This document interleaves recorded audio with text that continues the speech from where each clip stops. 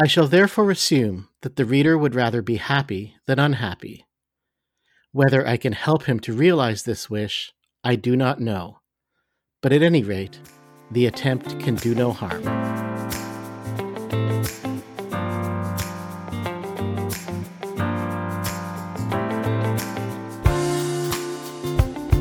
Welcome to Dog-Eared and Cracked, the podcast where we each recommend a book for the other and then play literary critic.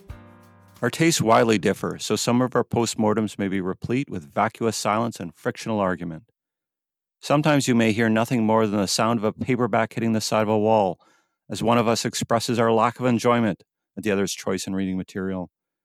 But fortunately, in all cases, for you, the podcast listener, no reading is required. I'm Jay.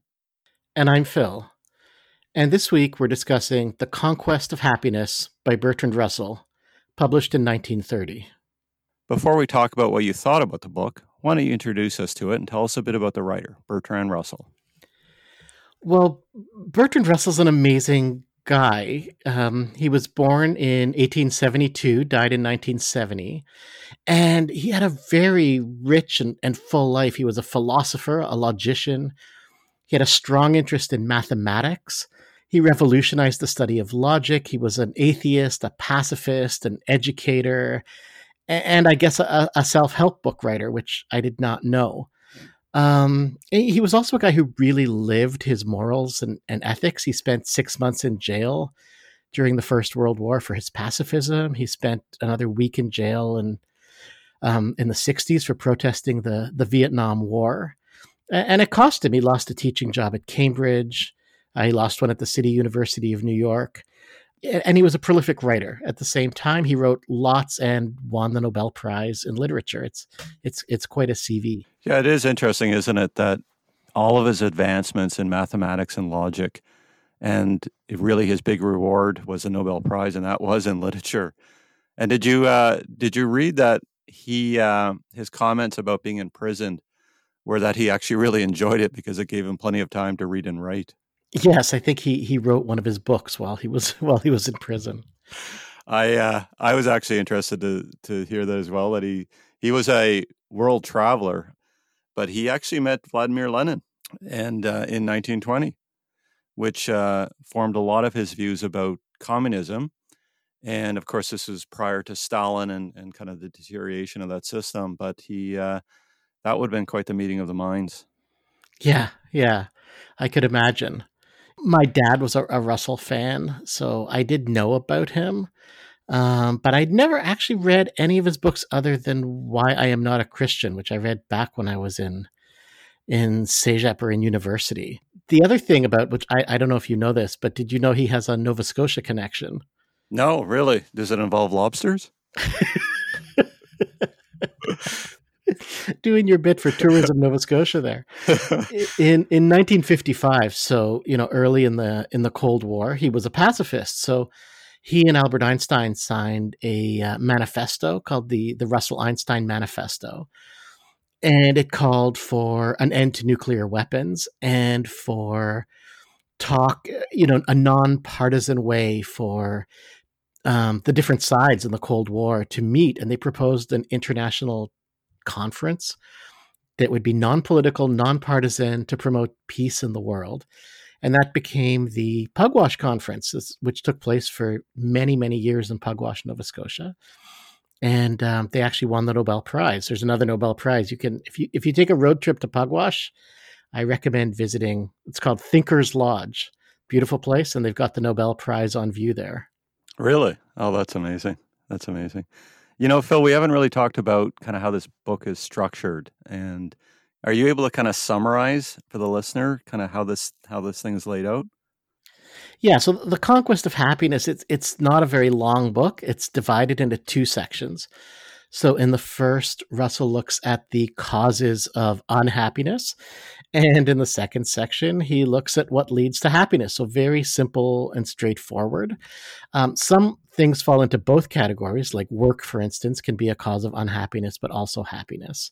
Yeah, and I can picture people listening in and saying, well, what does a 90-year-old book really have to give us? And it's funny because some of the ideas may be dated, but there is actually an amazing amount of material in this book that it's unsurprisingly more relevant today than ever.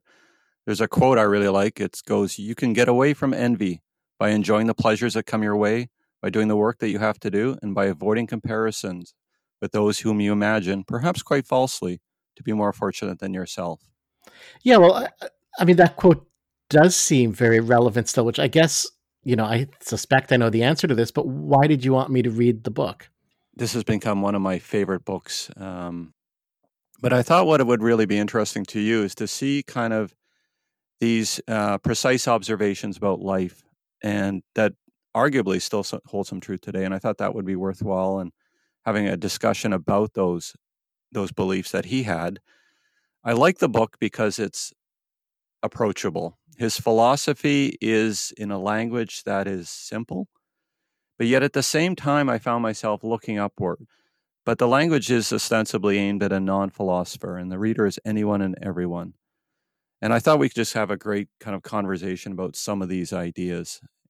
For example, the book is admittedly somewhat dated. So the book was copyrighted in 1930. And I kind of had to keep flipping back to the front of the book where to see the copyright and remind myself of that. Because the ideas, some of them are dated. Some of them have a Victorian attitude towards the differences, for example, between men and women. And I'm wondering if you found that distracting, or was it merely brushed aside in a quest for value? I had the same experience as you. I think I went back probably 3 or 4 times to check the copyright page. Maybe for the opposite reason from you. Like, obviously, yes, some of it is dated, but some of it is quite progressive too. So there were a few things where, I did kept going back and thinking, was this really 1930? I was willing, I don't know if I'd say I'm willing to give him a pass. There were definitely a few things that really made me cringe, especially when he overgeneralizes about things he doesn't know much about. So he'll talk about, he has like these very old colonial ideas about Eastern religions in India, for instance, so it was actually a classic sort of critique, and one of the reasons that Indians were inferior to the British in the British colonial era was that, they were very fatalistic. They didn't really care about the real world and, whether their children lived or died, because they believed in karma and fate. And so they were passive. So, some of those attitudes come up. And when he talks about, how the savage hunts and that sort of thing, definitely cringeworthy. But there was enough that I found helpful, useful, interesting, and he did have those more progressive ideas as well. That I wasn't willing to just toss the whole thing and think like, oh God, this guy. You know what I mean? Yeah. There's no argument that some of his ideas are archaic, and totally agree with you on some of the sentiment towards the cringeworthiness of certain passages. But there's ideas that are strong. For example, when he talks about envy, I feel he really gets right to kind of the heart of, he appeals to the highest ego in all of us. And he argues that it's good to aspire and to be inspired by others. But he reminds the reader that they should not really compare themselves to others. A great quote here. Quote is, "If you desire glory, you may envy Napoleon, but Napoleon envied Caesar. Caesar envied Alexander, and Alexander, I dare say, envied Hercules, who never existed. You cannot therefore get away from envy by means of success alone, for there will always be in history or legend some person even more successful than you are." And it's an ideology that's recurring in his book. It's this idea that pursue the next best thing is in itself all that can be enjoyed, because once we attain that which we seek, we only want more or something different. So we're continually on to the next best thing, which is just the trap. This is maybe a side note, but it reminds me of something Frank Zappa said, which was to never stake your reputation on being the fastest guitarist, because no matter how fast you play, someone else is going to come along who plays faster. I thought you were going to give the quote where he's asked why he snorted a mountain of coke, and he said because it was there. I didn't know that one. Oh, I thought I heard that from you in high school. Well, I don't remember it then. I don't know. My impression, Phil, is that Russell's opinions are really just that. They're merely that, opinions. And so there's no real evidence to support any of his ideas, even despite how intuitive they might appear. So having said that, do you find that some of his ideas still hold merit? Oh, yeah, sure. I mean, I don't read a book like this looking for evidence. In fact, I may be happier if I don't get evidence. I'm happy to just have, somebody share their views and go along with them. In Russell's case, in The Conquest of Happiness, there were a few things that really resonated with me. So he talks a lot about, one of the keys to happiness being actually not focusing not focusing on just one thing. So, for instance, getting caught up in work, that you need a fuller, rounder life. It struck me in the beginning when he said that you shouldn't focus too much attention on yourself, because that runs counter to a lot of what we think today, that introspection is good and it's a good idea, like mindfulness, meditation, whatever, to kind of understand your emotions, understand where you're coming from. I was a bit thrown when Russell said not to spend too much time looking inward. I wasn't sure I agreed with that, but I think I get what he meant, which was to have outer interests and not be completely self-absorbed, which seems like good advice for anybody. And the other thing that I also appreciated, just to go back to the whether it's dated or not, is that while he writes about the individual, he does make it clear that the individual exists in a society and there are social conditions that, if there's mass poverty, it's harder to be happy, for instance. So that, it's not a book about creating, better social conditions, but it's a book that recognizes that you need those to be happy.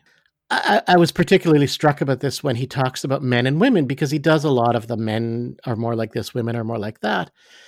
But at the same time, he'll talk about women's careers and how their careers are hindered because they can't get proper childcare. So once they have children, they're home raising them, and how much better it would be for everybody if there was better childcare. Like, that was 90 years ago, and we're still talking about that issue today. Yeah, it's one I don't think will resolve anytime soon. I have been doing quite a bit of reading on psychological flow, and I think, to your point about the self-reflection and the fact that he pointedly suggests the reader should kind of avoid that in large amounts. And I think what he's getting at is because he also talks about the importance of work. And he talks about the value in having something, and I believe he's talking about purpose as well. But when we talk about psychological flow, it's this sense of rather than thinking through problems, rather than thinking about your life, it's about reaching this kind of happiness by ostensibly being involved in a task where it's both challenging and yet not overwhelming. So it's this golden mean, if you will, where the task at hand is something that is a goal-oriented, provides a challenge, and at the same time isn't too complicated and overwhelming and impossible to accomplish. And when you're involved in that, the mind actually settles down into something which is akin to, they call it flow.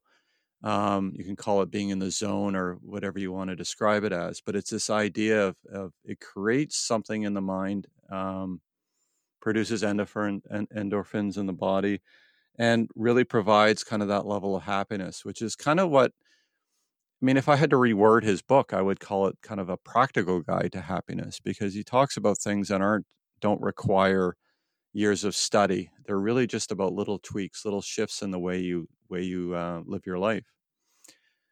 And there's a chapter in particular, a story involving peacocks. Do you remember that story?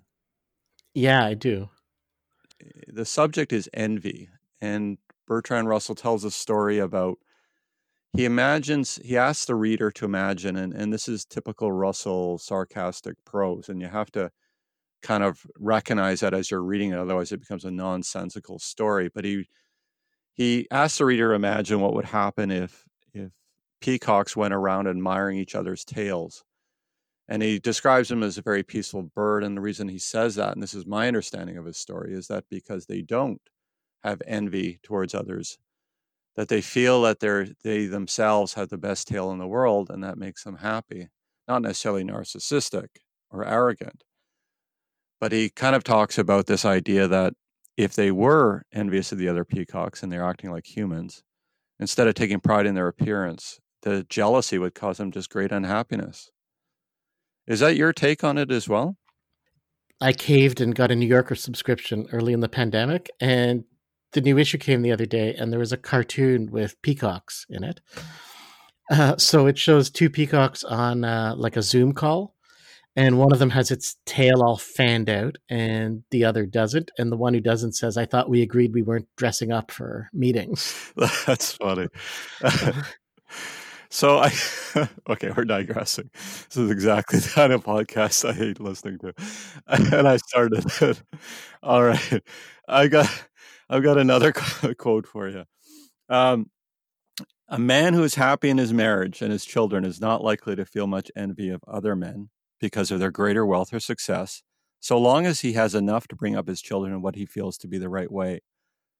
Now, would you, Phil, agree or disagree with this idea? It sounds like good advice to me. I mean, we all know the guys who are completely wrapped up in their work and then are shocked when, like, they have no relationship with their kids or their partners leave them because they never saw it coming because they were completely wrapped up in their work.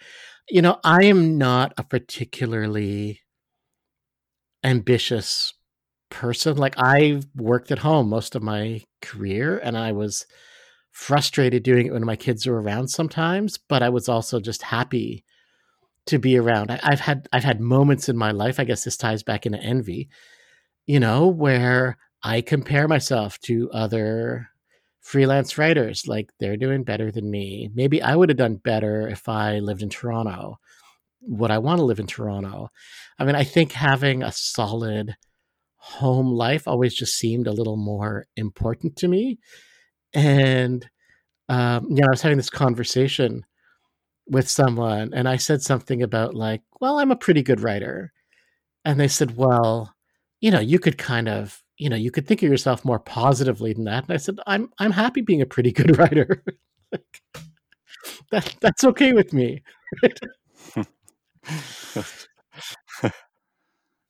To be clear, I'm not trying to say I was a great parent, because I know, I've had my issues too, but I do think that's one of those things Russell is progressive about, because how many men in his era would be writing? He writes a lot about the importance of family and the importance of raising your kids. It's one of the themes that runs through the book, right? Phil, the man was married 3 times. I think he had a lot of practice.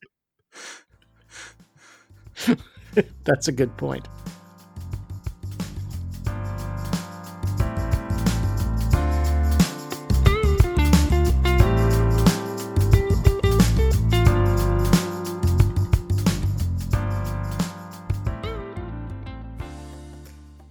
So, Phil, I've been talking a lot in terms of quotes. I've been reading quotes. Do you have a notable quote from The Conquest of Happiness?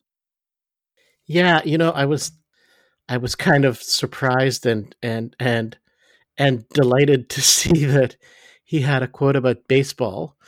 I was thinking of that one, but there is another one that I really like that I'm going to read instead. The baseball quote was essentially about an American writer who he'd met, who he thought was very gloomy, but then when the baseball scores came on the radio, he perked up. But this is a quote from the section on boredom and excitement. And it's about children. And one of the things that struck me is you could imagine someone writing almost this exact quote today, only instead of where Russell talks about theater, replace the theater with iPad or phone or something. So here's the quote. The capacity to endure a more or less monotonous life is one which should be acquired in childhood. Modern parents are greatly to blame in this respect. They provide their children with far too many passive amusements, such as shows and good things to eat. And they do not realize the importance to a child of having one day like another, except, of course, for somewhat rare occasions. The pleasures of childhood should in the main be such as the child extracts himself from his environment by means of some effort and inventiveness. Pleasures which are exciting and at the same time involve no physical exertion, such, for example, as the theater, should occur very rarely. The excitement is in the nature of a drug, of which more and more will come to be required, and the physical passivity during the excitement is contrary to instinct. A child develops best when, like a young plant, he is left undisturbed in the same soil. I like that. I like that quote. Except for putting children in the soil, it just seems wrong. But regardless, I like this idea of boredom that he's talking about it, and it shouldn't be avoided as a natural state. And distracting oneself with diversions really only acts as a temporary end to that boredom. And I'd even go further and say that applies to adults more than we realize. How few of us at the end of the day, instead of indulging in a creative hobby, we just saturate our thoughts with the mindless machinations of the latest episode of some new Netflix series. And then we go to sleep and get up and do the same thing again the next day. And there's really no accessing that part of the brain that's only really forced to work when we have that feeling of boredom. Do you know what I mean by that? Yeah, also kind of interesting. We're talking about this since our last book was called The Utility of Boredom. But Russell gets into that in the section on work too, that you don't want your life to be exciting all the time. It's exhausting. You want to have, I think we're like dogs. You want to have some kind of routine that you're familiar with. I totally would have rejected this, like when I was, say, in my 20s, by the way, but that you want to have some kind of routine that you're comfortable with, but with some sort of novelty, newness, excitement as well, right? If it's just, and that within that, we have to make space for times when things don't really happen, and that's okay, right? I've got one last quote, Phil, before we start to wrap this up and score this book. And it's Russell saying something inadvertently about our own modern world. And here's the quote. I think that in general, apart from expert opinion, there is too much respect paid to the opinion of others, both in great matters and in small ones. One should respect public opinion insofar as is necessary to avoid starvation and to keep out of prison. But anything that goes beyond this is voluntary submission to an unnecessary tyranny and is likely to interfere with happiness in all kinds of ways. So when I read that, almost immediately I could only think of social media, how it's not only made more people suffer from fear of public opinion, but has ironically empowered them and ensured that they continue to remain in that fleeting public sentiment. What were your thoughts? I think there's a couple of sides to this. Also interesting, the thing he says about prison, considering that he spent time there himself. On the one hand, I agree, right? If you live your life trying to please others, ultimately that is a route to unhappiness. At the same time, I think people who loudly proclaim that they don't care about the opinions of others tend to be assholes. So I think the truth lies somewhere in between that, right? That we shouldn't pay too much attention to what others around us think, but at the same time, we shouldn't kind of be aggressive about not caring what they think. It ties in a little bit to his chapter, maybe obliquely to his chapter on persecution mania, which is one of the causes of unhappiness when people feel that others have it in for them. And, Russell says really most people aren't spending that much time thinking about you. No, I know. So, I think an over-reliance on what others think is in some way related to a sense that others have it in for you because, for whatever reason, he has a quote about, my play is brilliant and why is nobody producing it? What could be the possible reason for this? So at a certain point, it may be possible that your play just sucks. It may be that people have it in for you and you need to kind of figure out which it is. I think the same applies, there's reasons we have public opinion.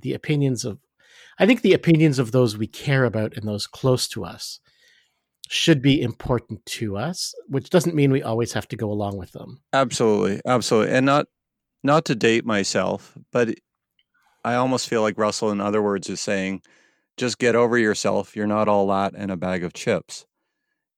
It's this idea where he's talking about people taking themselves too seriously, and really they're the ones getting hurt. And I think that to me, that sums it up.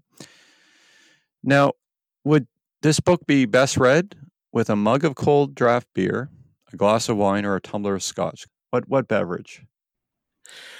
I think, given that Russell was an aristocrat, I would have to go with the scotch. Maybe a nice peaty scotch. I think he'd agree with you. I think for a 98-year-old man, he would absolutely love a glass of scotch right now if he was still with us.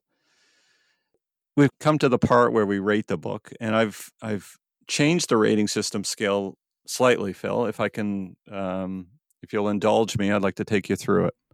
Please. All right. 5 stars is engaging. Who knew the sex life of an amoeba could be so gripping?